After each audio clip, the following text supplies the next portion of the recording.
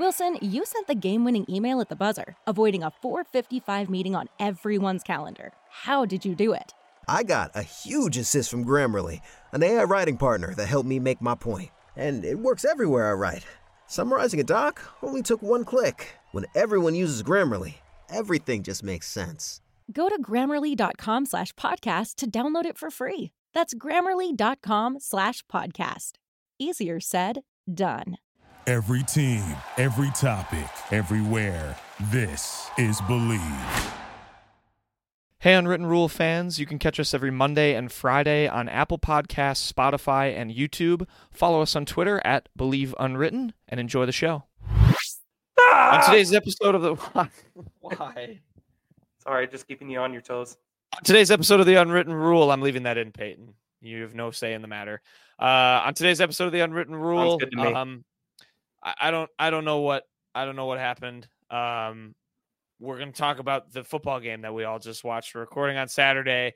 Mizzou won. They're keeping the New Year's 6 Bowl alive. We're going to talk all about it, recap the game. I still don't really know how to process it even after we took a minute before we started this. But yeah, we're going to talk all about the game and all about Mizzou's win. But first things first, quick word from the sponsor, Bet Online. The last of the major pro sports leagues is off and rolling, and college basketball is ready to go as well. Bet Online remains your top spot for all your live betting action and contests. NFL, college football, UFC, and NHL are all in full swing, and Bet Online is your number one source for wagering news, odds, trends, and predictions. Sicko football hit again. We'll talk about that on Sunday. All of the hoops betting action along with every sport available right at your fingertips with both desktop and mobile access at any time. So head to Bet Online today and remember to use our promo code BELIEVE, BLEAV, BELIEVE for your 50% welcome bonus on your first deposit. Bet Online, where the game starts, and the Unwritten Rule After Dark edition starts right now.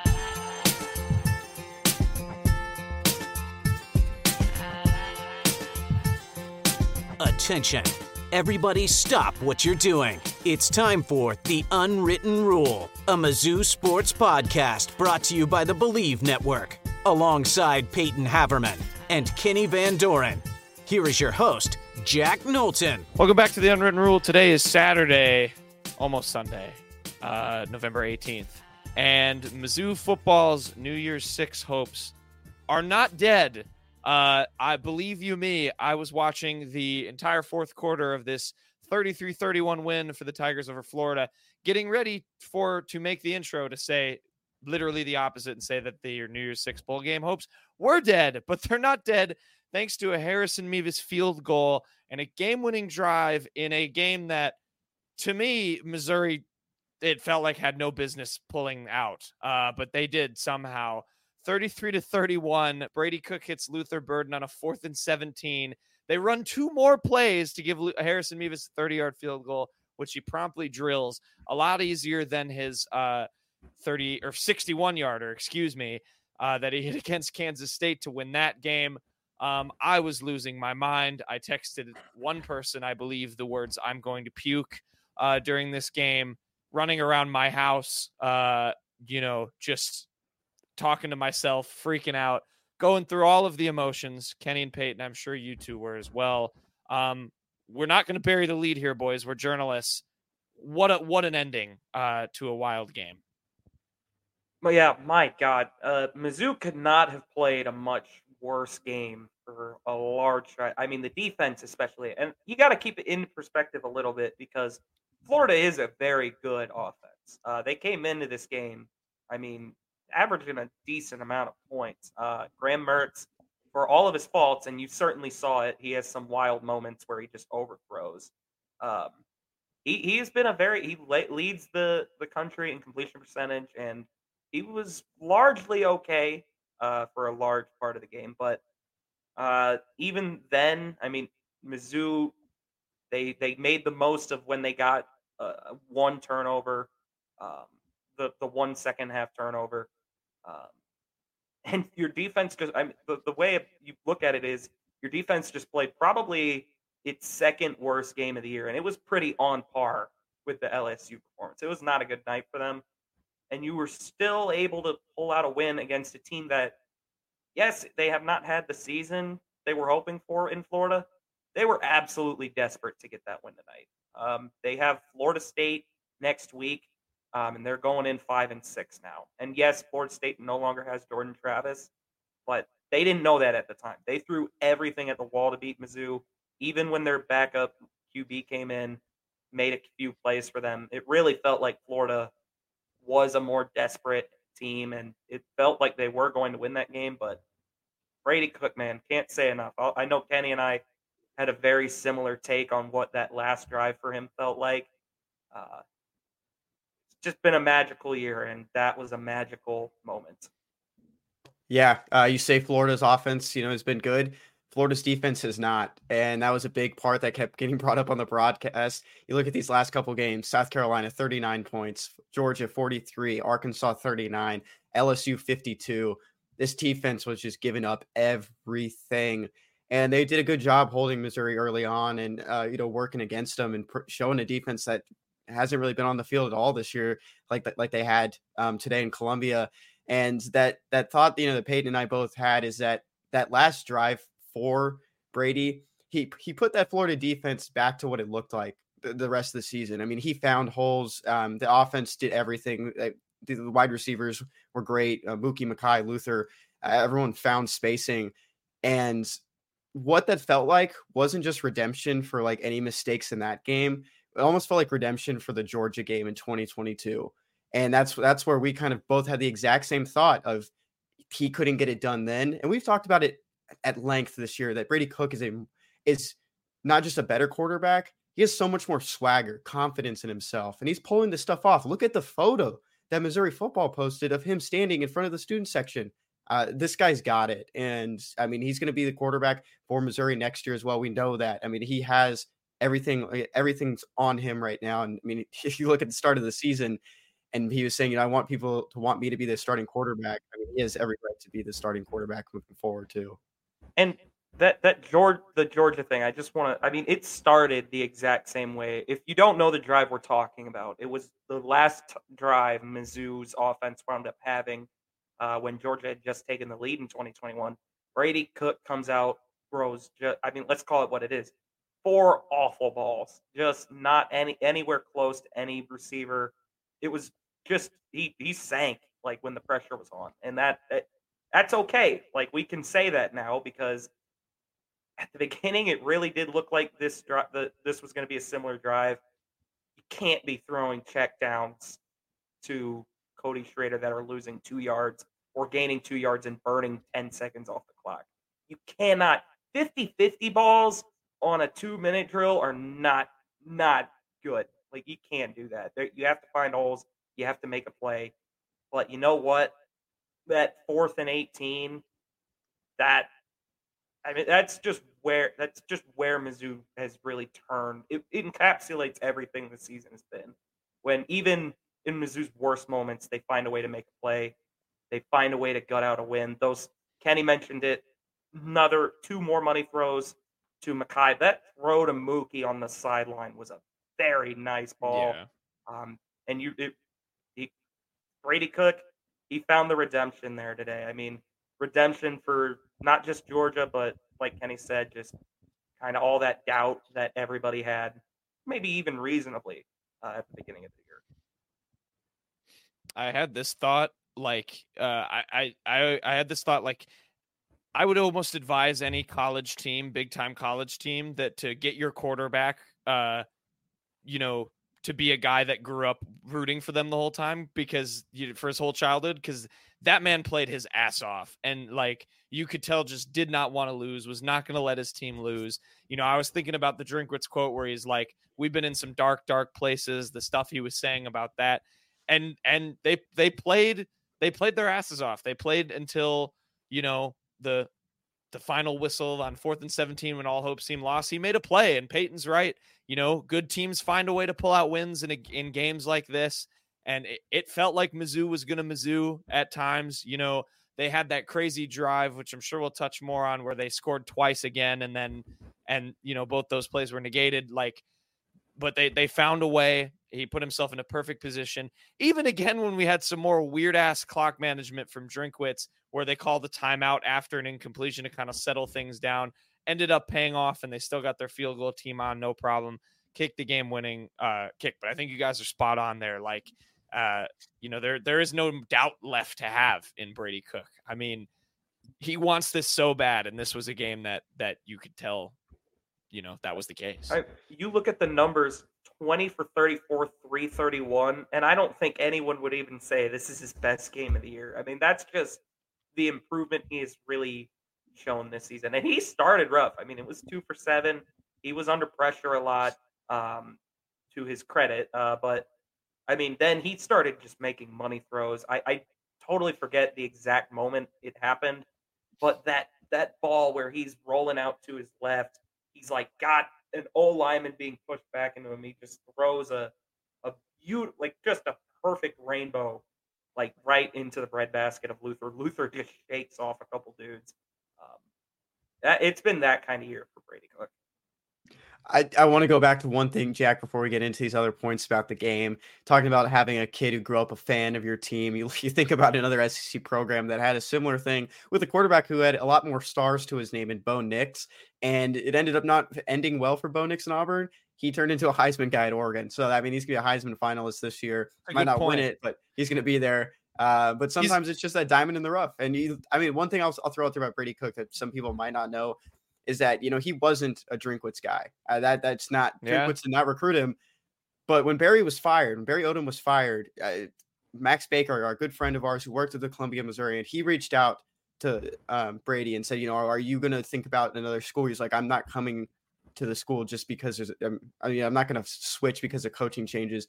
I want to go to Mizzou. I want to be a Tiger. I want to be the starting quarterback there. That was the mindset he had. And I'll always remember that, Max telling me that he reached out and got that from him about, no matter who was the coach, he was going to be there. Yeah, that's a good point. And Nix is a good counter argument to what I said, where it did not work out for him at Auburn. Maybe shows a little bit about that program and what they do, but very different circumstance. Agree to agree. But yeah, and that does go under the radar. He was not a Drinkwitz recruit, but it was a spectacular performance for the guy. And you're not going to find someone else, another quarterback who's more bought into his program and wants to win for his team than Brady Cook. Like, I don't think that's an exaggeration. I mean, the guy is, he wants this team to reach the heights that all the fans do. And this, he's one of the fans that grew up wanting this team to have success. And now he's the one giving it to him. Let's go to the man on the ground, Mr. Cody Schrader, because gentlemen, I have a stat. I'm sure you guys heard this. First player in Mizzou history now to have 4 straight games of 100-plus rushing yards. He finished with 148 and a touchdown on 23 carries. Did most of that damage in the first half as well, Peyton and Kenny. But Schrader, I mean, once again, who would have thought, I've said this out loud too. I remember this with Tyler Beatty, where when he left, everyone was like, we're going to miss Tyler Beatty. We miss Tyler Beatty. I'm at that same point with Cody Schrader. It's going to be a tough watching this running game. Once again, in our tenure at Mizzou from 2019 to 2022, we saw Larry Roundtree, we saw Beatty, and have to go through those regime changes. They're going to have to go through another one after Cody Schrader's gone, because my goodness, what another just great story. D2 thing we won't get into again. But, just another spectacular game from the kid. Yeah, no, he did pretty much all of his damage in the first half just because, the game got so crazy that second half. Florida was just ripping off big plays. Just things had to change up. But no, he was excellent again, 148 yards, touchdown, that big 40-yard touchdown that when Mizzou was kind of playing, he kind of, as he's done a lot of the time this season, whenever there's a lull, it feels like Cody Schrader can rip off a big run, get Mizzou kind of back into it. The rushing game in general was, for the most part, good. It wasn't their best effort of the year. The O-line had a little bit of trouble in pass pro and run blocking. It wasn't a terrible day, but Cody Schrader made the most of it in the first half. What's also interesting, Nate Pete got a couple touches in this game. I don't know if that's just a senior night thing or what, but he made the most of them. His first carry, he's kind of had moments where he's been just kind of a little too cautious, but he hit the hole hard there. Got a nice run there. Hopefully they can work him in a little more, but overall, good night for him.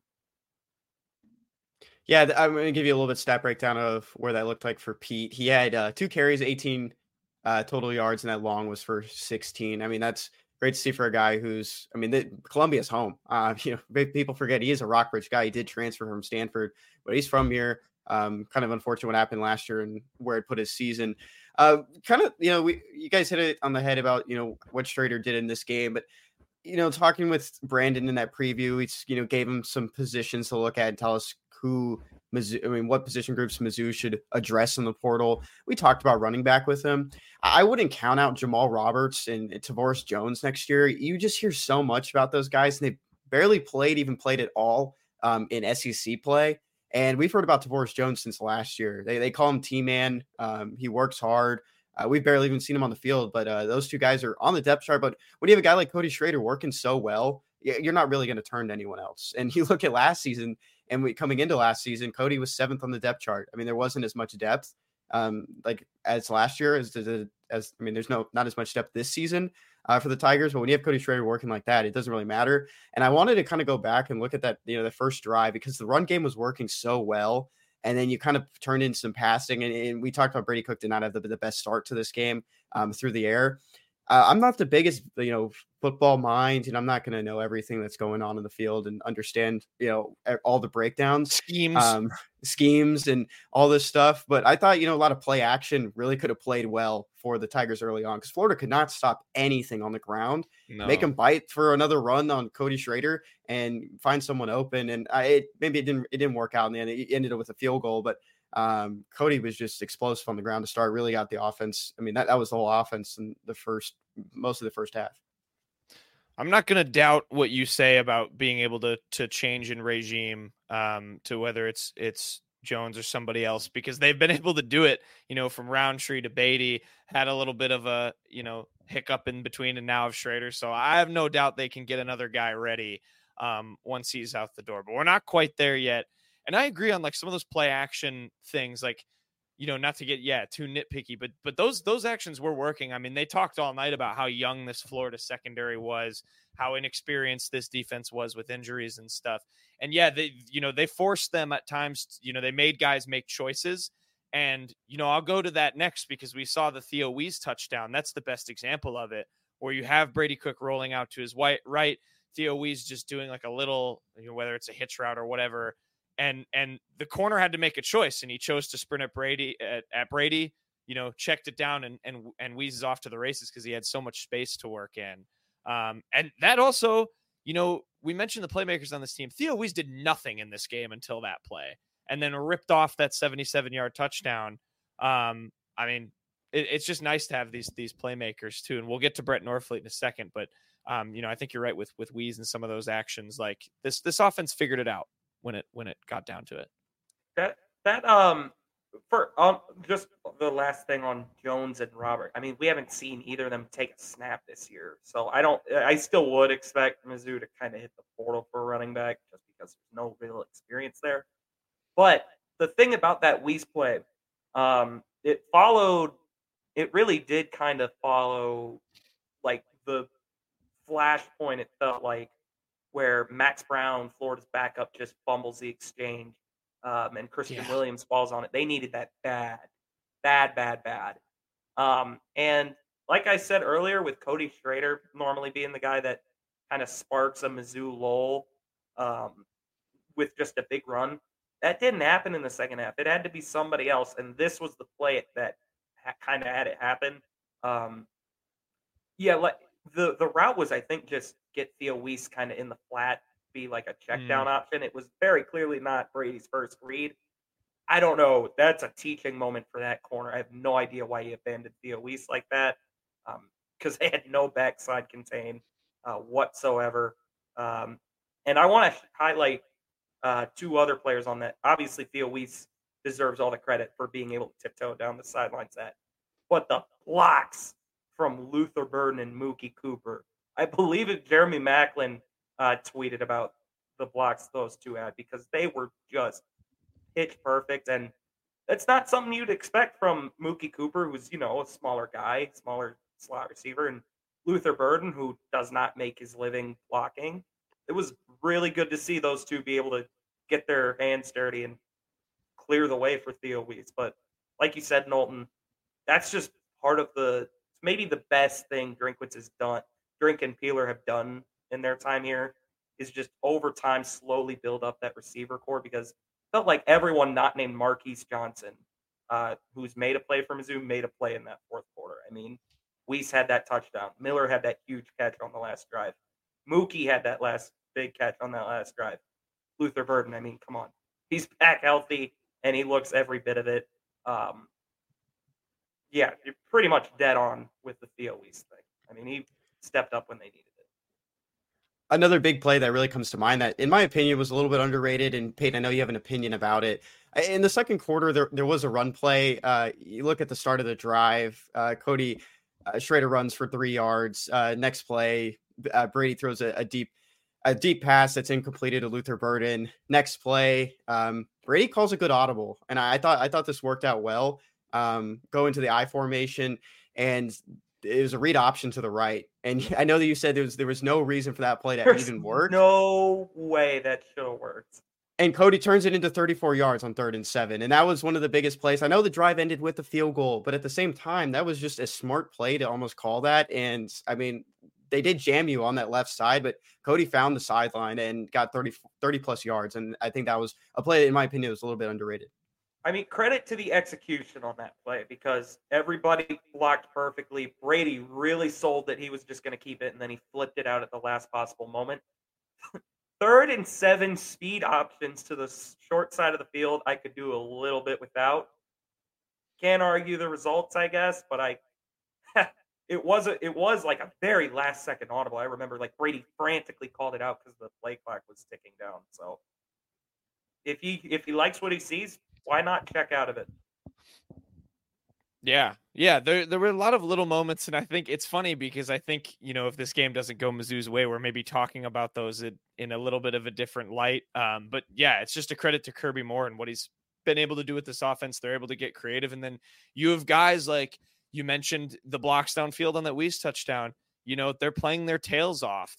Those are plays that a team that's bought in, that a team that that wants to make winning plays, that knows what they need to do to make winning plays. That's what they do. They put in that extra work. Like you said, that's not Luther Burden's MO. He's a receiver. And let's go to him because, I mean, you guys can touch on this pretty briefly. We can talk Luther Burden to death, as I'm sure we will for the rest of this season and all next year, thankfully, because he can't leave yet. 158 yards, 9 catches, 113 yards after the catch. Didn't have a touchdown, but I mean, it's just that once again, it's the same old statement.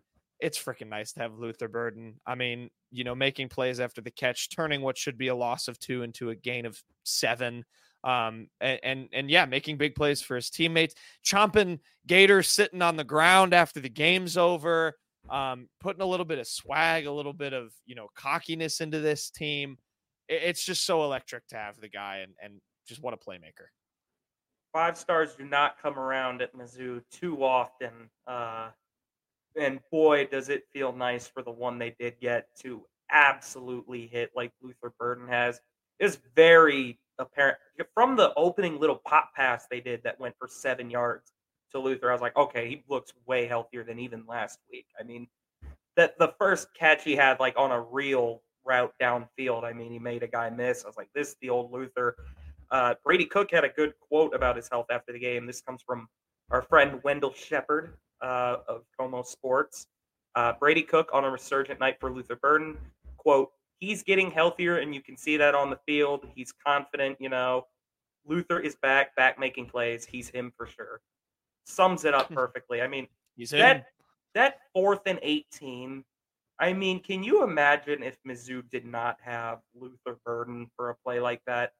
I mean, it was the commentators, I thought, put it perfect. I mean, he didn't even run full speed. He just realized there was going to be a pocket of grass there. Let me kind of jog to the end there. And Brady Cook made a good throw, and Luther Burden made a play. Mm-hmm. My favorite part about Luther's day is the breakdown of his receiving yards. He had 21 receiving yards in the first half, and he finished the game with over 150. And one of the plays that really just stood out to me about who Luther is you look at this one catch in the second quarter with 9 minutes. It's 3rd and 13, short pass to Luther Burden on the right side of the field. He advances it for 11 yards. I mean, you saw it. He fought for it. And it looked like, when Luther gets that ball, it's like, okay, he's going to find a way to push himself through. There were 3 Florida Gators draped on him, and they took him down. But that's the strength that Luther plays with. And we've talked about that at length as well, that, even if there's 3 guys in front of him, he's going to find a way to get through it. And you'll always think about that one, his first career game in college football against Louisiana Tech, where he just showed it to you early that just because there's someone in front of him, that person's just going to fall on their back. Like, he's going to run through him. And that was a play that really stood out to me, especially early on when they did end up punting because it was 4th and 2, but it just really defined who Luther was to almost get you the first down. Yeah, I mean, you can't say enough. You can't say enough. He's a beast. He does everything so well. He's a dog. He puts some swagger in the team, and then he gets to talk his talk after he walks his walk or chomp his chomp, I guess. As he did after this game. We do have to talk about our guy, Brett Norfleet, because we are going to get into some of the bad of this game because they didn't win this by 2, or they won this by 2 for a reason. We'll get to that, but let's talk about our guy briefly. Brett Norfleet, we almost had it. We did have it, and then we didn't have it. We had a Brett Norfleet touchdown. It was ripped away from us cruelly. But he still had an awesome game. 3 catches for 48 yards. He had 35 yards after the catch. He was making some plays. And Kenny, speaking of his yak, you have a good take. I'll go to you on this first. And we can talk about the negated touchdown too if we want. But you have a good take on kind of explaining just how Brett Norfleet moves physically and how that's kind of a good thing or maybe a good sign long term of just the kind of physical hoss that he's going to turn into. Yeah, I mean, he is a freshman. We have to remember that. He's in the 18 to 19 range. He is a hoss. Big dude already we know that coming in, he was 6'7", 6'8" when he joined the Tigers. And the way I kind of see it is like he's like a baby gazelle almost, or a young dog that doesn't realize how big he is. There's still a lot for him to grow, and he's still making these plays. And we've talked about it before, and we know that other outlets, Rock'em Nation, Jack's former beat writer for the Missouri basketball beat, Jaden Lewis, wrote a good article about, how much he does in the blocking game. And we talked about it as well. We had Max Chadwick on here who gave us some good numbers about how, he is a very good blocker. And once he, just gets like the more athleticism, and it comes with time. I mean, the guy still has everything at his disposal. He's going to really turn it up. And I think he's going to be like that tight end. He's going to be like the Alberto kind of question is like, is he going to be, this guy that's going to be a starter for 4 straight years that everyone's going to know his name? Drinkwitz said after the game he would be very, very surprised if Norfleet is not all SEC freshman team. I don't know enough about the rest of the freshman tight ends in the SEC to make a informed judgment on that, but you have to like what you've seen. I remember after last season when Mizzou's tight end room was just a black hole. I mean, Kibet, Kipyatar, Tyler Stevens. It was just no playmakers to be seen. I was like, I think Kenny and I had a conversation like we would not be surprised after watching some Brett Norfleet stuff. I'm like, oh my God, this dude's huge. Like, he could play the most as a freshman, and that wound up happening. Have to be really happy with what you've seen from him out of the receiving game for the most part. Should have had the touchdown. That drive in general, I'm sure we'll touch on it. Really frustrating. Hurdled the dude, of course. I was really impressed with his run blocking in this game. There were more than a few times he just plowed dudes. There was a run that was out wide from Cody Schrader. He just blocked a Florida cornerback like 9 yards back and then into the dirt. I mean, he was just bullying a lot of guys. It's been a good freshman season for him. We'll see where it winds up going in the future. Yeah. I mean, he's our guy. We're proud members of the Norfleet. I'm going to make a graphic so that others can proudly join the Norfleet. But yeah, we were bummed to have that touchdown taken away. I guess let's just touch quickly on that drive, just because it was weird. There were, I think, a couple penalties, and then we had Norfleet's touchdown, which was taken away because I believe it was Mekhi Miller lined up to where he was obscuring him. And that's what, then you can't do that because technically it's an ineligible man downfield.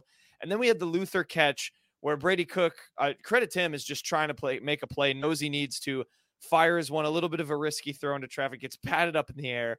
Luther Burden caught it, and then of course didn't catch it to hit the ground. And I think this was the moment for me, and you guys can give your take on this drive as well, where I thought it was going to be Mizzouing, because it wasn't necessarily anything that was a BS call or this or that. It was just kind of unfortunate comedy of errors to prevent Mizzou from getting 6 points after they got in the end zone technically twice.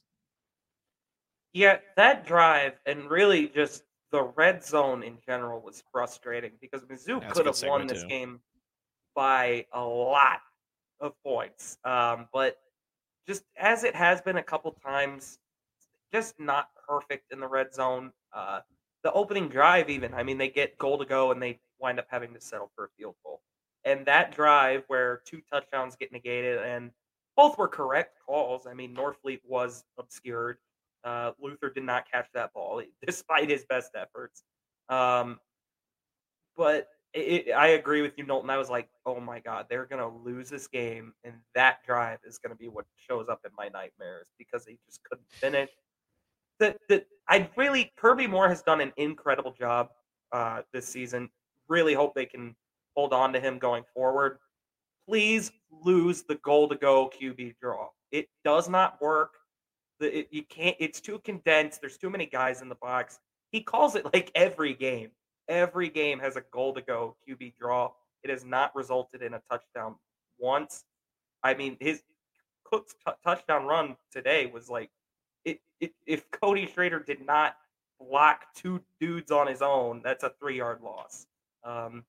Overall, it didn't doom them, and they still have plenty of time to fix it.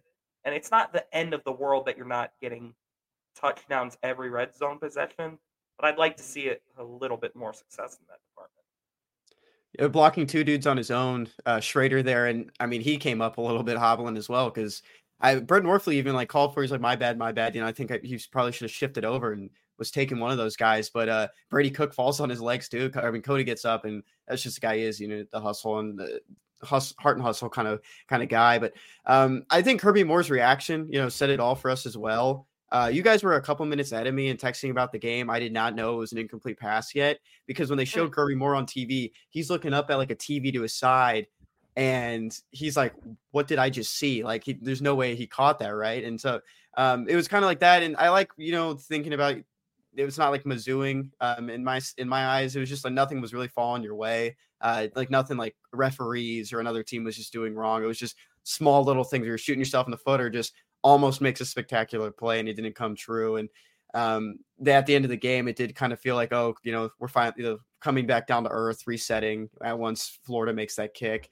And the one thing I will say about that Florida kick first is that the Florida kicker's last name is Smack. And that could have been awesome. Trey Smack. That's an electric name. Smacks the upright. Like that. Yeah, that would have gone crazy if he ever misses one. I mean, he'd be in some bad water if he ever misses He's in a good he has a good basketball name because you have Smack, which is like, sometimes like a dunk, you smack or a baseball, and he's got Trey. or baseball, yeah, but he's a good kicker. He had good range. He made his kicks, but yeah, it was just a little weird. And then I'll lump this in here too because again, I don't know. I guess I can get your guys taking the offense in general. I mean, there were a few mistakes. There were some penalties, and then the biggest one, of course, which we should touch on is Cody Schrader would have had some more rushing yards and another key play on a 3rd down if it weren't for a poor Connor Tollison snap. Negated that because Brady Cook had to kneel down to pick up the ball, which you really can't blame Brady Cook for. Like, it's hard to remember that when you're like, oh my God, there's a football on the ground. I need to pick it up and not have it be on the ground anymore. It was bad snap by Tollison, but I guess, quick take on that play and the offensive line in general. It's not excusable. It really is beyond ridiculous at this point that this is an issue in week what? What are we in? This is 11 games 10? now. 11? And it feels like every single game we've had a bad snap. It's really, really stupid. And that's twice where it really, really screwed Mizzou. The first time was obviously the worst in that LSU game. That like you see why they really were trying to not have Connor Tollison be their center. He can't he has improved immensely in the blocking department. He has been much better at that point. I still think you can contend he's their worst offensive lineman because he can't snap, which is kind of a big deal if you're a center. And I don't know how this is an issue still. Like, Brandon Jones has done a fantastic job with that O-line, especially coming in super late in the offseason. Can't say enough because still largely the O-line has been a positive. It has been much better. That needs to be something. If Connor Thomason is going to be your center next year, you cannot have these issues. It is ridiculous. This is a Power 5 center playing in the best league in college football that has struggled to snap pretty much every game. And Brady Cook, I don't even remember the game, but he screamed at Connor Thomason after one of them because it was just like beyond ridiculous. And I would like to see him do it again because it's going to cost Mizzou big time. There was some good points about, coming from the broadcast about the rest of the offensive line play. That there was, they were given Brady a good amount of time to go through his progressions, and the penalties were really limited as well. There was only one holding call, and it was against Javon Foster, and then one false start. You kind of remember in the fourth quarter there, right at the start on Armand Membu. It was the last drive Membu had one. Yeah, and I mean, that's something you think about too, is that, we haven't heard Armand Membu get a flag in a long time. And the one thing that stood out to me that the broadcast pointed out, that Xavier Delgado has not been penalized in the last 2 seasons, which I felt was ridiculous. Wow. That didn't seem correct. That didn't seem correct to me. And yeah, when I was on my beat, I always asked for Xavier Delgado because I just want to hear him. I mean, the guy, you never hear much about him. He's played some sneaky good offensive line this season. I feel like it's good if you don't hear about graduate. Yeah. And they talked about how he's been a vocal leader on that offensive line. I haven't heard anything about it. And I know he talked once earlier in the season, but it seems like Xavier Delgado is having a great year, and a lot of people are really respecting it on that Missouri side. I was surprised coming into the year that he was even still a starter, I remember. I did not know that. But, I mean, largely the O-line was solid tonight. It was far and away its worst game in probably a month, just because in the first half they were struggling to keep Brady clean. But yeah, like you said, Delgado, I almost wonder, I'm not a scout, but I almost wonder, like, he has to have some sort of buzz in the draft because it's not just the lack of penalties. He's been very good. That left side of the O-line has been very good. Obviously, Javon Foster will be a draft pick. Cameron Johnson, I think, does need a little shine just because he's really cleaned up his penalties. I think he only has one in the last 4 weeks. Something very low after just being a penalty machine earlier in the year. And he's been moving people, especially in the run game. And Membu is just a freak. I mean, he had a few snaps today where he kind of got beat. I remember when Mizzou punted the ball back to Florida, and Florida kicked the go-ahead field goal towards the end. Membu got straight beat on 2nd and 6, and it wound up being a loss of 1. But largely, I mean, he's still just a true sophomore. O-line's been just so much more improved. Just gotta please snap the ball correctly. Yeah, I think that's really the take you can take away. It's like it's hard to nitpick because it has been definitely much improved. Let's go to the other side of the ball now, where I think the real problems lie, I don't know, were in this game. Because so I had a friend text me who is not a huge football. He likes football, but he was like, "Wow, what a win! I didn't watch any of the games, and he didn't go to Mizzou, but he was like, I didn't watch any of the game, but I watched the final drive. What happened earlier?" And the way I described to him was, imagine if you were watching your favorite football team play a game with no linebackers on defense, because that's how it felt. It went to me. I would like to know from you guys, first of all, I think like it's hard because, they didn't have Tyron Hopper. Chuck Hicks and Tristan Newson were actually Mizzou's leading tacklers in this game. They both had 9 apiece. But my goodness, I mean, it started at the beginning with the 61-yard Ricky Pearsall touchdown from Mertz. Trevor Etienne looked like Travis out there from time to time, and just incorrect reads, stuff not going well. Kenny, I'll go to you first. Is that an accurate description? Because that's what it felt like to me. There was just no linebackers in this game. I think it just really shows you how much Tyron Hopper matters. And that's where I kind of started, is that like, we know he's a quiet guy. When he talks to the media, talks to people, it doesn't really have much to say, but we've heard before, he is a vocal leader on that defense. And just without him, I think that the linebackers were lost. I mean, it's hard to have two guys starting.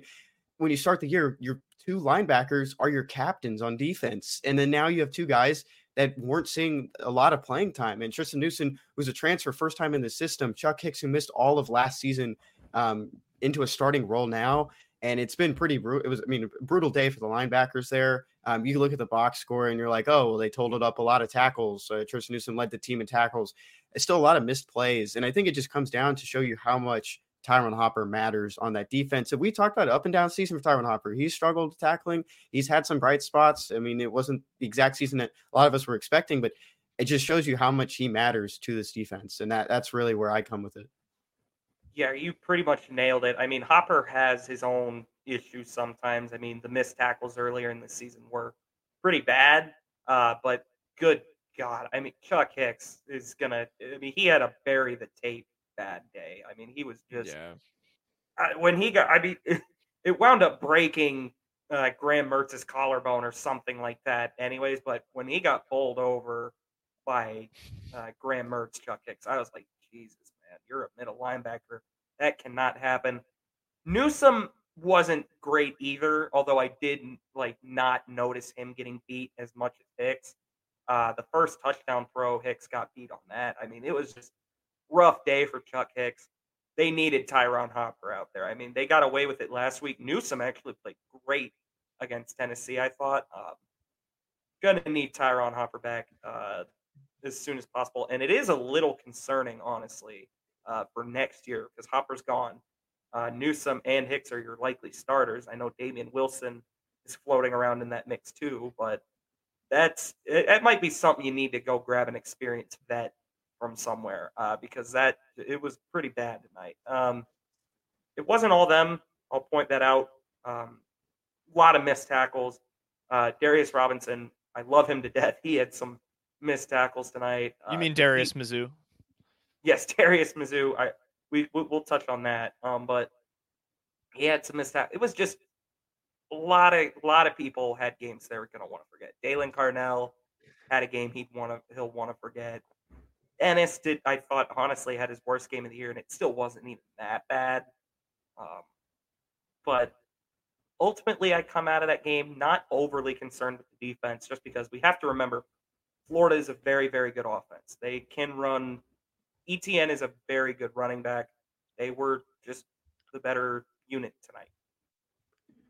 I'm glad you brought up Damian Wilson as well, because he's a guy who stepped into a starting role last year when injuries hit the linebacking core. And he got jumped.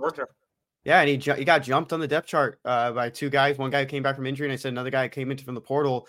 And it's kind of interesting to me what happens. What DJ Smith is kind of looking at the co-defensive coordinator. He's also a linebackers coach. What he's thinking about this week. I think down the line as well. Someone brought up earlier, maybe last summer, and he's not going to make an immediate impact this year or even next year, likely. But Brayshawn Littlejohn is still a guy that I'm pretty high on. I think he's going to be in that Chad Bailey conversation of being that middle linebacker who's one of those leaders on defense. And that was just from minimal conversation with the kid. He had the energy of a guy who was a junior in college probably, and he was a senior in high school. He just, he wanted to be that guy. He wanted to be a captain. I think that's a guy you look down the road at. I mean, I like your idea that, that's a portal thought as well, but I wouldn't count out Brayshawn Littlejohn next year. But for right now, I wonder how much DJ Smith is going to maybe look at Damian Wilson in practice this week and see how he can kind of mix into that group after kind of just a rough linebacking group this week. I think he wants to figure out how he can perform some sort of medical miracle to get Tyron Hopper back out there as quick as he can. That's just what you need. I agree. I think this was just a game that showed how much they needed his leadership. And Payton's right, though. It wasn't all bad. You had guys making Graham Mertz uncomfortable. He injured himself, and obviously, we don't root for injuries. And we thought it seemed like it did change the game, though. I mean, obviously, when a quarterback goes down, your starter goes down. They bring in, I believe, is a freshman or a sophomore. Redshirt freshman. Is a redshirt freshman. their backup Max Brown.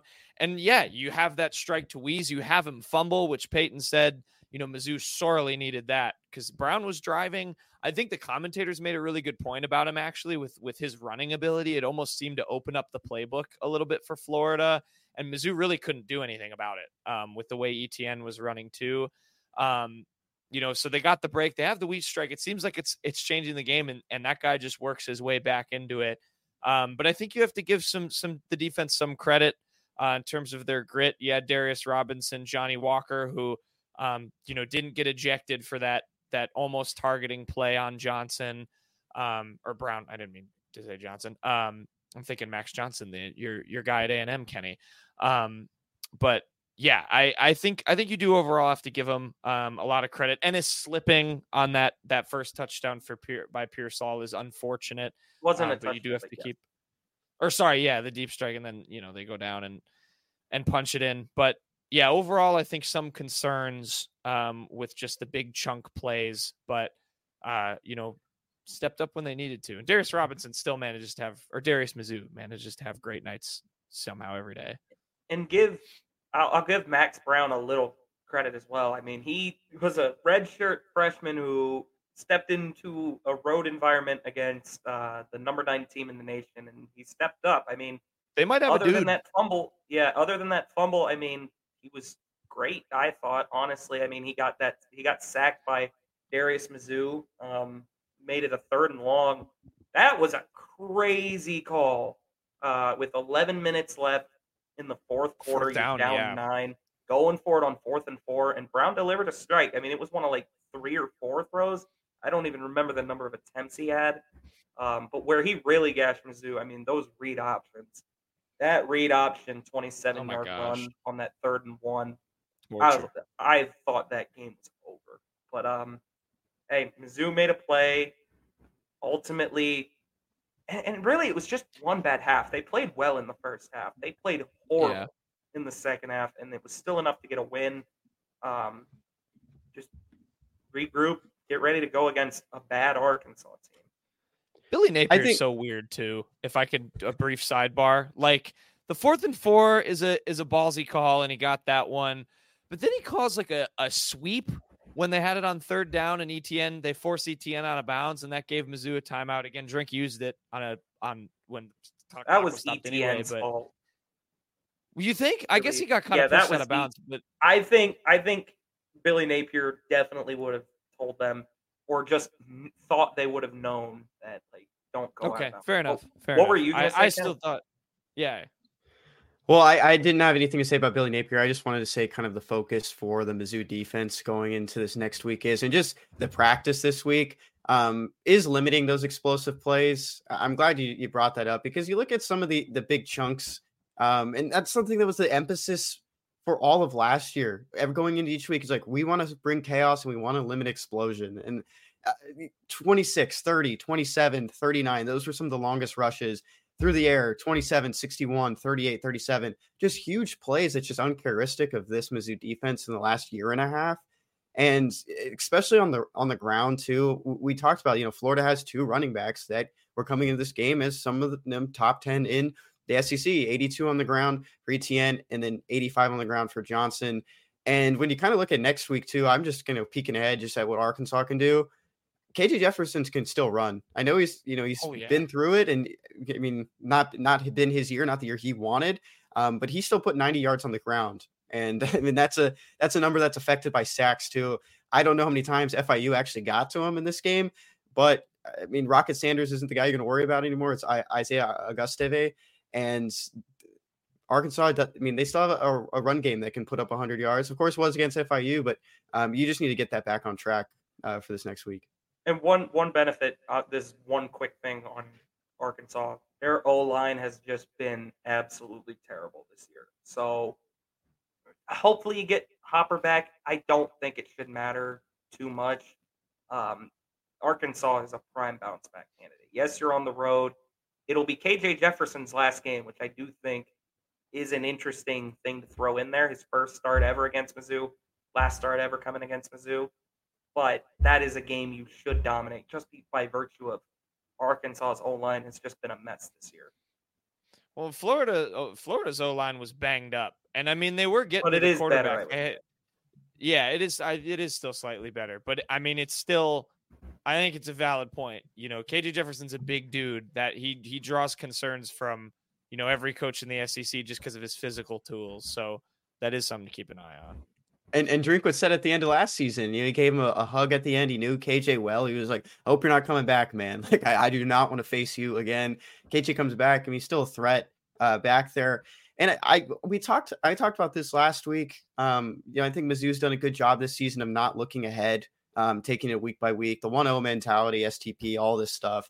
And, even though that they probably weren't looking ahead at Arkansas, looking ahead at about a possible bowl game, it's still a good wake-up call.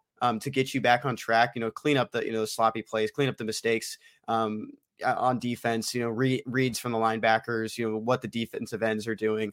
And I think this is a good wake up call, even with a win, even with how you went out on that, you're still going to look back and like, this was not a success in a lot of areas. And you have an opportunity to go against Arkansas, make a statement. That's a rivalry game. It's a trophy game. It matters a lot to these guys.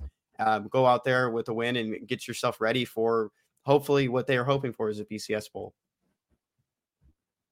Yeah.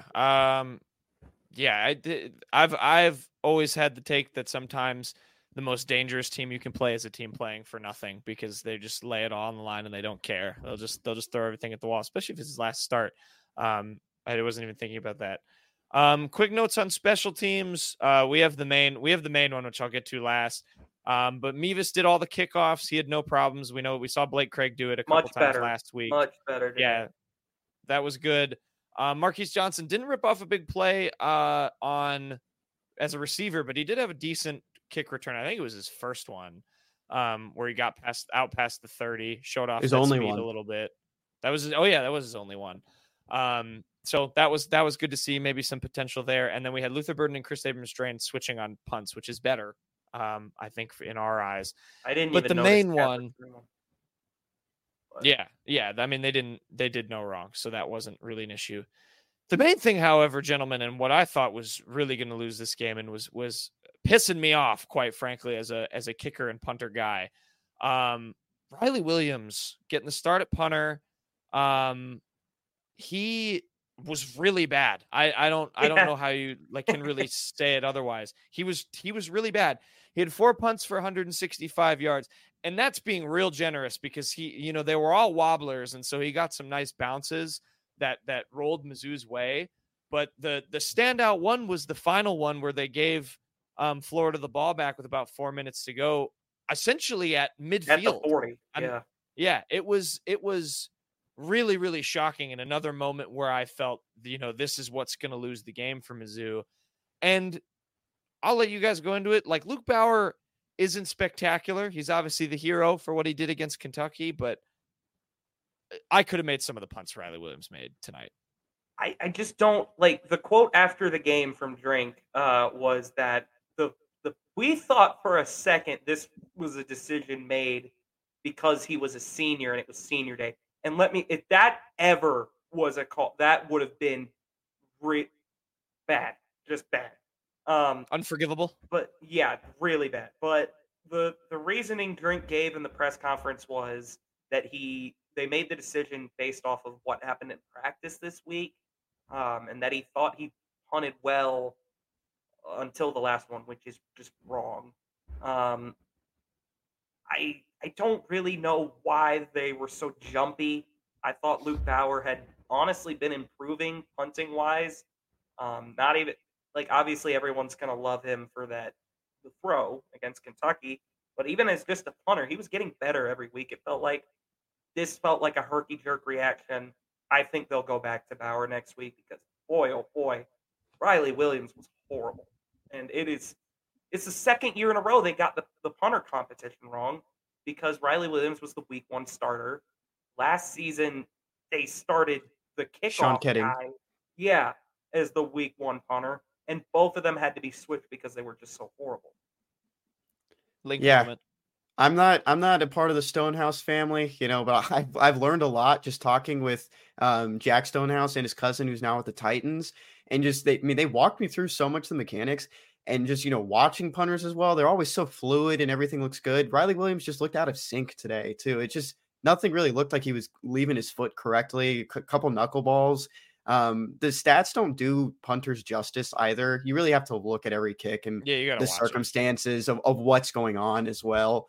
If you look at Luke Bauer, of course, I mean, he did, I think it was against Kentucky where he had it was a bad snap or a drop, and he did get tackled. That was South Carolina. South Carolina, excuse me. And so you look at those games following it, his average dropped a little bit, dropped below 40 in the last two, but you got to look more into those. I don't think that really affect. And the broadcast said something similar, or something along the lines of like, he's starting on senior night, kind of made you think, oh, did they start him because this is his last home game of college? It's Riley Williams' only first year with the Tigers. And I mean, it feels a lot similar to what happened with Stonehouse and Ketting last year. And Stonehouse ended up finishing the full year. Bauer just gets sat down for one game. He was still doing the holds on field goals, so he was available. And it's just kind of an interesting situation. And I agree with Peyton. They just kind of should go back to Luke. Yeah, they botched it big time. But, Mizzou managed to overcome that. But, you don't want any of that in a bowl game, no matter which one you get. That's a problem. And it's just a problem with Link going forward. We've expressed our thoughts for the entire season on Eric Link. We'll continue to do it probably as long as he's employed on the side or on the coaching staff of Mizzou. It's something every week with that unit. It really is. We have to talk about it every week if something goes wrong. And it's something weird. So whether it's returning kicks when they shouldn't, punting choices. Early in the season, every single game had a horrible kick. Yeah. Credit to Mevis though. I mean, he made all his kicks. Excellent. He's been great. He's been great. And I talked with Peyton about that because we have some friends who are still just ripping Mevis. What confidence do you not have in the guy anymore? He did have an up and down year last year. I mean, you think about the Auburn game, but I think after Kansas State, he's been really good. He struggled at the beginning of the season. He missed, I think, his first PAT ever. Comes out. Yes. I mean, he's been electric. I mean, lights out since. One of the best kickers in the SEC all time. It's undisputed. I mean, the guy's leading Mizzou score. Exactly. Yep. He's good. It's just weird that there's still some people that doubt him. Yeah. Stop hating on Mevis and Brady Cook. Other things before the game, we've been calling him Darius Mizzou. We're gonna miss Darius Robinson. He had the Mizzou on the back of his jersey instead of his last name, which is pretty cool. It made me wonder what extent you can put things that aren't your own last name on the back of jerseys. How like with the Colorado players, they're putting like their Twitter handles. I wonder how you can get that greenlit. I hope to God Mizzou never does that, but I don't know. Like if someone has a cool nickname, you put it on the back of your jersey. But good for Darius. I mean, he's going out. It was his last home game. And then the other thing, we mentioned Napier being weird. Mizzou shoots itself in the foot sometimes. Florida shot itself in the foot a lot tonight, which we should touch on. Kenny graciously wrote down all the notes for me. Their offensive line, weird game clock stuff. They had 4 false starts, 1 delay of game, and then they had 2 timeouts to avoid the delay of game. One of them, I remember, it was Napier absolutely ripping into the backup. Like it was just kind of funny. Like I felt very bad for him because it's like, hey, chill out, Billy. Like, you're putting Max Brown in a road environment. It's going to be tough. But it ended up hurting Florida a bit because they had to burn timeouts and they had some not good offensive line moments themselves. Nice to see that with another team for once. Yep. First, just going back to Darius Robinson, he had a quote about his jersey. He said, "That was very important to me." This is from Wendell Shepard, by the way. I thought the best way to honor all of the quote, or in parentheses, all of the coaches and staff, past and present, was by having Mizzou on the back. I'm going to miss Darius Robinson a lot. I think he is going to be the hardest player to replace this offseason. It's just really, really. Blake Baker said in a quote last year, if Darius Robinson comes back to Mizzou next year, he will be a first-round pick. And it didn't look like Darius Robinson was going to do that for a bit, but he did. I don't know if he'll be exactly in the first, but he certainly has made himself some money this season. And on the Napier thing, just a weird weird coach. I mean, his nickname for a lot of people is Sunbelt Billy, and he had some of those weird moments. I mean, that when they called the timeout at the end of the first half near midfield and handed off. What are you doing? Yeah. They ran out of doing? timeouts and then they ran it and didn't even try and clock it or throw a Hail Mary. That felt like loser talk a bit. You can't do that on the road. They couldn't clock it because it was 4th down by then. Throw an out route. Yeah, just throw something else. Give yourself a chance with the Hail Mary. Yeah. He coached scared, and if they had gotten 3 points there, they would have won tonight. That's a good point. Good point. But they didn't. Oh well. We're super sad about it. Yeah. Go to the YouTube. The last final thing I have, and I know Kenny has something to add here. This is nothing. We're done talking about the game with the Mizzou standpoint at this point. I'm just gonna kind of rant because I'm a big broadcast guy. So I care about who's calling the game. I don't like watching football muted. It's boring. So I care about the commentators. I don't like Joe Tessitore. I'm not a Joe Tessitore guy. I think someone also said that him and Jesse Palmer are kind of a cursed Mizzou duo. I think they commentate a lot when Mizzou loses on the ESPN night games. Not a fan. I don't know. He's talking about Formula One in the middle of the thing. And I'm like, I don't care who you were with at the boxing match, Joe.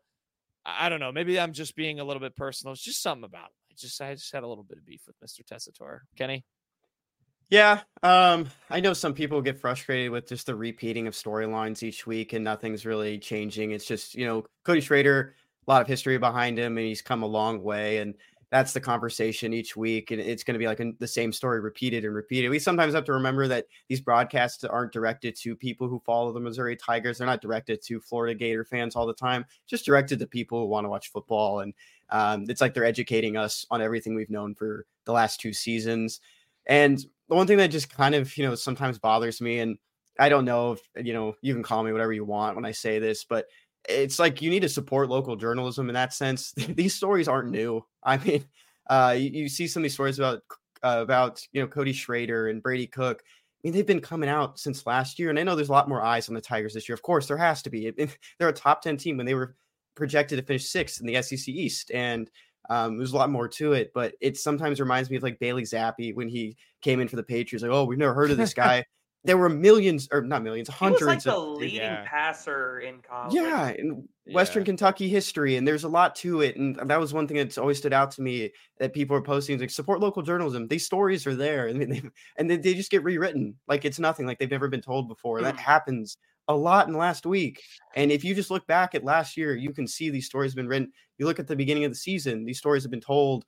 And I understand, it's TV, it's different, and these stories are just being told again. But I mean, the stories are there, and it's just support local journalism. That's all I have to say. And you can say whatever you want about me. It's not going to hurt my feelings.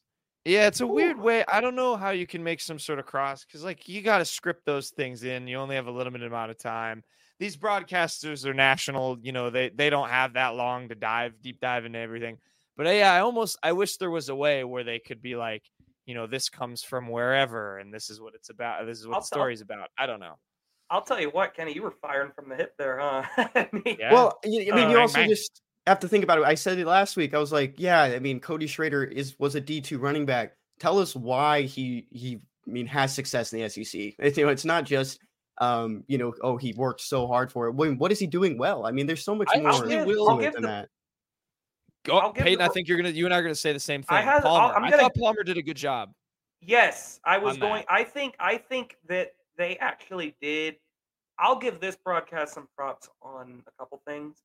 For one, they actually talked about new storylines. I did notice, Brandon Jones's name was said on a broadcast. Yeah, that was the first time good. All season, and they totally went in depth. There were a few different times where they just illuminated some newer stories. Definitely did that better than the CBS crews did. I don't recall it could have happened. They got it out of the way quick, oh my God, he was running at Truman State 2 years ago, and isn't that awesome? And then 5 minutes in, they stopped talking about it because I think they knew. But I didn't really have a problem with the broadcast. I don't really listen to the broadcast. I'm in my own head when I'm watching these. Palmer games. did all right describing how Cody Schrader plays. I will give him credit about the one cut, how he reads zones. He did a good job on that. Part was good. Beef I do have when he went they call him KAD around here. And I remember we got a text. I was like, who the fuck calls him that? We go CAD, we don't call him Jesse. That. Yeah. We say CAD. I out loud go, actually we call him CAD, which is what KAD spells. Mm-hmm. So, and whatever. I don't want people to think I have anything against these broadcasters. I'm actually one of the biggest broadcast supporters ever. I'm not too harsh on a lot of people that do TV stuff because it's hard to be, not take one side, especially when you're on ESPN or a big, market like CBS, and you're trying to tell stories from both sides. And I love Palmer as well, and I think he did a great job in Testor as well. But I didn't really have anything. Yeah, I didn't have anything against it. I was just, kind of saying that I don't know if it bothers other people. It's just the people I talk to. It's just like, oh, we keep repeating the same thing about went to Truman State, blah, blah, blah. It's just, there's a lot more to it. And I think, even talking to Curtis Looper, there's some good stories there about how Curtis Looper didn't know him at all. Bruce Feldman from The Athletic had a good feature about Cody Schrader. And yes, they dove into the D2 stuff. But he talked to Curtis Looper, and it honestly, there were some very good, factoids that I didn't know. There was one story, I'm totally sorry, please go read Bruce Feldman, because I feel bad just telling this story, but that's behind a paywall, but it should be said. Cody Schrader, I believe it was between the Arkansas game and the Gasparilla Bowl. They had a practice at 3 p.m. Cody Schrader had to graduate at 2 p.m. And in there, Bruce Feldman said that Schrader was trying to just bail on the graduation. He wanted to practice. And they talked him into going to graduation. And then hours later, Cody Schrader asked Looper to send him the practice report so he could run through it. Apparently, Curtis Looper looked out and saw Cody Schrader running through the whole practice by himself. And he texted to the other 7 running backs that were once upon a time in front of him and was like, that's why Cody Schrader beat you out. That's just there are original stories out there. You just have to look. Well said. It's hard for us. We hear them all the time. They gotta do it for a national audience who just happens to be tuning in. But it is what it is. Kenny, do you have another thing on Mackay? Oh, and you tease our guest. Yeah, I'm going to tease our guests a little bit for this upcoming week. It is an Arkansas game. There's a big, not big, but a guy really well that's from Arkansas. I played for Mizzou for 6 seasons. Third and this guy talked to Mackay Miller a lot, and we talked about it at length before. Mookie and Mackay just find ways to get open, and they make big catches when it matters, and they showed it on Saturday, and that's something that really stood out to me. The guest is Barrett Bannister. I'm just going to say it now. We'll have Barrett on this upcoming week, and he'll help us preview. He'll help us talk about it. We're going to get him to talk about Cody Schrader being a finalist at the Burlsworth Trophy, a trophy that meant a lot to Barrett Bannister, who ended up not winning it. But Cody is in the running for it now and likely going to take that award. Get him to talk a little bit about Mackay and what this rivalry means between these two programs. Good tease. Yeah, we're having. By just saying it, you just said it. Bad tease. You need to get better at marketing us, Kenny. I'm joking, but yeah, we'll have Barrett Bannister on. So everyone, listen to that interview on Friday. But yeah, in the end, boys, win's a win, and a New Year's 6 Bowl is still very much in the running. And now it's officially Arkansas week. So we'll have a preview for that game. We'll talk to Barrett about it. Should be fun. And then, of course, we'll recap as we always do. And hopefully we're doing that by talking about what bowl games Mizzou are going to get. We'll probably do that. I'm sure, Peyton, I'll make you give a rundown later this week when everything shakes down, when the CFP comes out. It'll be interesting to see where they end up, as well as just CFP conversation in general. Jordan Travis getting hurt, all that stuff. Mizzou is not making the CFP, just so everybody. No, I know. I'm just saying, will they stay 9th? Maybe they'll put Louisville over them. They beat Miami. I don't know. But we'll find out and we'll talk about it. So until that time, everyone, go enjoy your week. Go celebrate the win. Have a fun and safe week. We'll be back or I guess we'll have a show for you guys on Monday, won't we? We'll recap the rest of the SEC. We got a basketball game to talk about too. Yeah, and oh my God, that was the other thing. Mizzou's just when did Mizzou get all of the luck? Cardiac Tigers. Yeah, cardiac tigers. So yeah, we'll talk about the Minnesota game. Believe you me, Peyton and I had a firsthand accounting of it. So plenty to dive into. But until then, everyone go enjoy the win. Have a fun and safe rest of your weekend. This is the Unwritten Rule presented with Bet Online. See you guys on Monday.